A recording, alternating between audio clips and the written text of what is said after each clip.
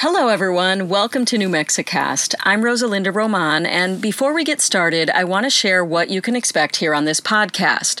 First, you should know that my family lives on a sailing catamaran, and this is my personal audio journal. What you're about to hear is an episode from 2016 when we were just starting our journey of moving from our home in New Mexico onto the boat. As a longtime broadcast journalist, I wasn't sure how I was going to keep working while pursuing this crazy new lifestyle. This journal is where I worked through a lot of things, both personally and professionally. That means you will hear about experiments with new technologies like Blab and Periscope, and testing out systems to make the move easier like Wild Tree meal prep and KonMari for downsizing our stuff. As you can imagine, some of these experiments were successful, while some, like Blab and Wild Tree, don't even exist anymore. But I decided to leave even the failed experiment in this audio journal so you could get the whole story of how we went from New Mexicast to New Mexicastaways. If you like what you hear, please stick around till the end and I'll share how you can find out where we are now and how you can get much more content by joining the New Mexicastaways crew. Enjoy.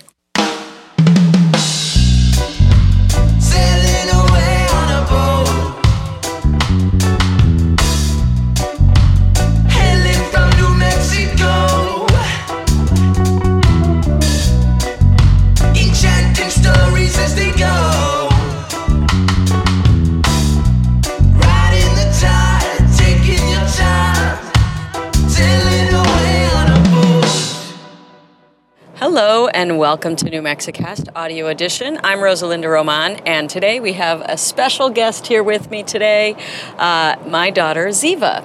We are heading to the airport. We're in Fort Lauderdale, Florida, and that's my navigation talking.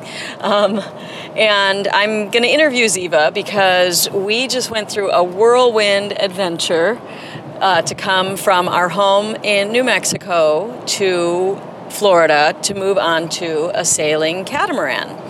We've been preparing for this journey for quite some time, and we finally did it. So I wanted to say good morning, Z. Good morning.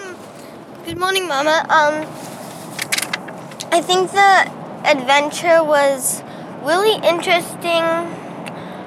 I am enjoying it here in Florida, and we're driving to go pick up my cousin, Christina, and then tomorrow my other cousins are coming in, so it's going to be really fun on the boat. So that is awesome, and I love that you just dive right in. What I am excited about, and the fact that your cousins are coming and my sister is coming, it feels like this is really going to be our home now, right? People come visit you when you're at your house. Yeah. And this boat is now our house. Now, we've had a few side adventures besides just coming here. One of the things that has been on our mind a lot is that back home, right after we left, a fire broke out in the forest near our home. And it started as like 6 acres and became a 17,000 acre fire. And our nanny, who was with us on this trip, Miss Linda, her house had to be mandatorily, how do I say that word? Had to be in the mandatory evacuation area, and so that has been very stressful. And Z, so tell me about it. First of all, do you remember what the name of the fire is? Yeah, it's called the Doghead Fire. But what are your impressions as a kid hearing about all this stuff as we've been thinking about and talking about the fire back home? I think that I was really worried about all our stuff there, and like our glass table and everything, because we couldn't take all that, and we didn't put it in storage or anything. And Lila, I was worried about and everything, and then Who's Lila? our other dog. And she's the one that stayed with the house. Yes. And basically, I was worried about all that, and then Miss Linda, she showed me this picture of where the fire was in relation to where her family was that her brother sent. And it was actually really far, but the mandatory evacuation was closer to us, but that was more of like a smoke evacuation than the actual fire. So that calmed me down. That is Because now I don't think the fire is going to reach 10 miles away our house to burn it. I think they'll get it in control before then. I think so. Yeah, and it's been an interesting thing to obviously worry about it as a grown-up, and in the middle of our move, literally we were pulling into Florida. I'm in West Palm Beach. I said, did I say Fort Lauderdale? We're heading to the Fort Lauderdale airport, but our boat is in West Palm Beach area, Riviera Beach Marina. Anyway, it's been interesting. It's been hard as an adult, and I'm the one, I'm able to get information on the internet and look up the actual boundaries of the fire and figure out what I can from that perspective.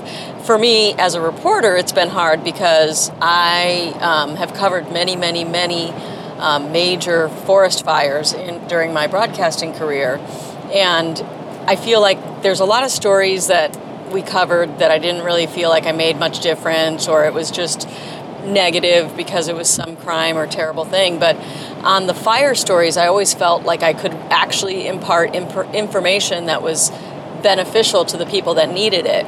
Where is the fire boundary? Where are the evacuations?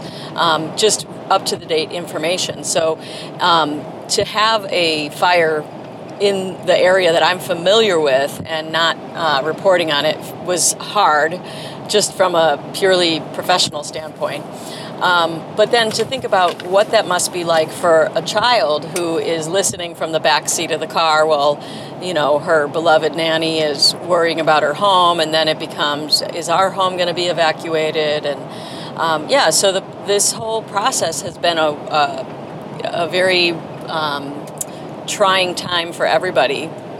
And luckily for us, we had done this KonMari system, which is, if you go back and listen to past episodes, it's basically a organization system that you go through each item in your home and you determine what sparks joy.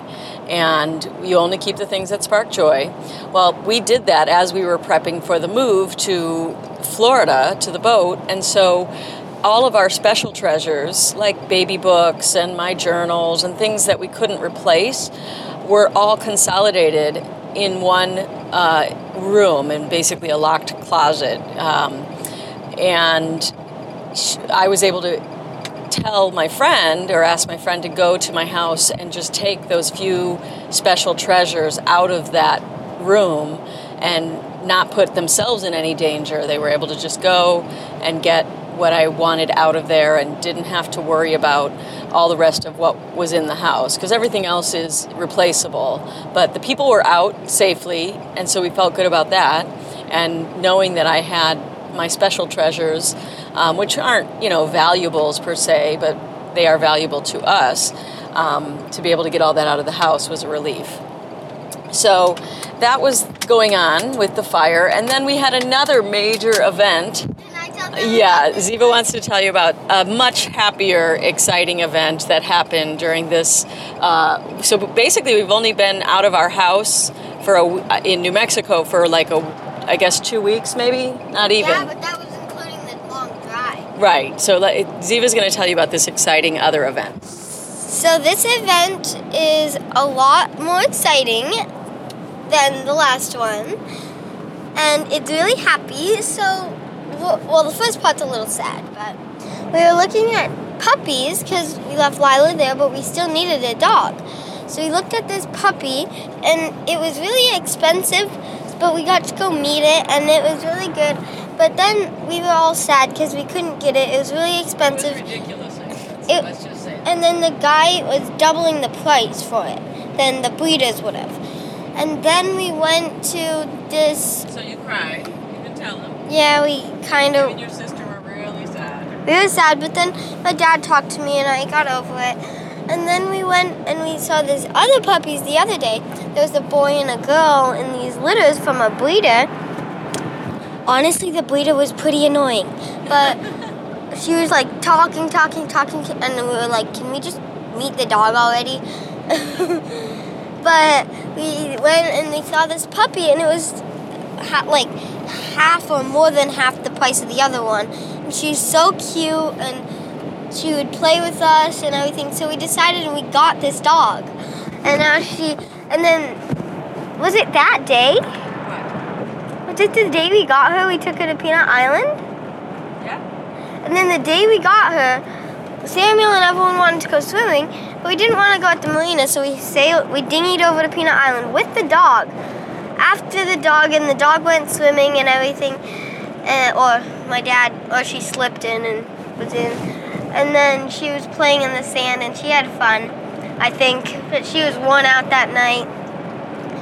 And we have a chart, me and my sister, we have to do all the dog's chores and stuff, and it's honestly not that hard. But now the dog, she's so cute and everything, and we take her for walks, and she's a purely German Shepherd. We didn't say that, and she's female, as I keep saying she. Also, we are having fun, me and my sister, whichever day we get to do the chores, we get to snuggle with her that night. She's a good snuggler. She's really cute, too. So, we did get the dog, and it has been an up and down, because like she said, she was really heartbroken about not getting the first dog, but it was a ridiculously expensive amount, and we weren't going to pay that. So anyway, we ended up with this dog. She does not have a name yet, right? Oh yeah, that's what I was going to tell you. Yeah, that was the other thing Ziva was going to tell you. She does not have a name yet. We're waiting to kind of figure out her personality. Sure. And here's Ziva's got a few. We've had a few thoughts. What do you think, Z? I think my favorite name that we thought of, we usually stick to Hebrew names with the dog, so I think the name I've really liked that's kind of stuck is Tikva Tova Goldfein. That would be her full name. And also Tova was what? Because Tova was a great dog that just passed in the family. She was 11, and so that would be her middle name, instead of calling her Tova too. So also, there was T2, either Tikva Tova or What about Aish? Tova 2. I'm going to tell them that. Also, since of the fire that we told you about, and her face is kind of a reddish brown, we were thinking Aish is fire in Hebrew. So maybe we name her that. And my dad likes Peanut, because we got her near Peanut Island, and she looks like a peanut. She's just small and cute, cuddly. And that's some of the names we've had. But I think Tikva's really stuck for me. So tell us a little bit about some of the negative side of owning a puppy. Okay. Like, I'll tell them. yeah, it's not all fun and games. She's adorable. Don't get me wrong. She's gonna be a great dog for us. We can already tell. Yeah, I'll tell them. But it's not easy, is it? So, first of all, one last great thing about this dog. So it was funny because last night it was my turn and I was sleeping with her, right? But you gotta get up. So my dad, he had to leave early this morning on a short trip. So my dad came out like maybe 5:30 in the morning, and the dog, she had just waken up and she didn't know who that was because it was all dark, right? And so she starts barking at him, and my dad encourages because she wants to bark at people she doesn't know, right? And then he comes in, he turns on the light, and she stops barking because she could see him. And it was just, and he was encouraging it, and it was all really happy. And then, but the downside about having to do all the work with all the puppy is she doesn't just snuggle. She's like, she poops, she pees, and you have to clean it up, you know? She chews your hair too, right? And she chews things and whimpers all night. And what about if you put her in the cage and lock the door? If you put her in the cage, well, what we learned is that we were doing it where we lock the door, put her in the cage and lock the door, and then sleep by her. But what we found out is that either you should put her in the cage, close the door, and leave, or take her out, or have the cage open and have her be able to be out and everything and sleep there. Because then you could like snuggle with her out of the cage. Because the cage, we're using it for more like when we have to go somewhere. Like now she's in the cage, and then that. Also, I think we have to, when you sleep, so when it's your day, me and Ahava were rotating days of having to do the puppy's work. You have to take her for walks, even if you don't feel like it. you got to pick up her poop, feed her, give her water, clean her up her pee and then in the middle of the night, even though you're just going to be snuggling with the puppy, right, you still have to do the work that night. So if she starts whining, which is good that she whines because it warns you before she actually does it, we have a potty place on the boat, and we take her. So in the middle of the night, if she starts whimpering, we take her there. Then she goes to the bathroom. We go back and we can have her go back to sleep. And we learned that the lady said that if you give the dog something to chew, whatever that thing is, she'll chew anything made of that same thing. So like if you give her rawhide and then she eats, then don't ask, and your couch is made of leather, then don't wonder why she chewed your couch, you know? Because you taught her to chew that. Because you taught her to chew that kind of stuff. So we're giving her mainly bones to chew, beef bones only. That, because then there's not chicken bones, but like not breakable beef bones. And then because you're not gonna really have stuff in your house made of beef bones. Okay. So that's what. But she's still a fun little cute puppy. Oh, and my brother, it's funny because he like plays with her and runs and stuff, and then he's terrified of her when she actually starts chasing him and playing with him. It's so funny. And that's because she has needle-sharp teeth and needle-sharp claws. But yeah, in general, it's been interesting to have a puppy on the boat again. The first time we had a puppy like that, we were the one that lived on another boat with us, Tova, that Ziva told you about. We had Tova as a puppy in New Mexico in an apartment, and I had newborn Ahava. She was like 4 months old when we had a puppy this size, when Tova was this size. And I'm having all these flashbacks of how exhausting it is to try to teach the puppy and comfort the puppy and whatever. But she is sweet, and we put her in the crate, and she did cry, but Nathan and I were in the other room. We were home, but we put her in the crate. We've never really crate trained a dog before. She did like really cry and yelp, and I thought, I gotta rescue her. But within 10 minutes, she was done. She went to sleep, and she was fine. So it was a good lesson for us to know that if we go rescue her, she's just going to keep crying and crying because then she thinks that it works. It's kind of like a baby. So let me describe a little bit. In the forward part of the boat on deck, there's a seating area that by the feet, it's kind of like a well where the feet go.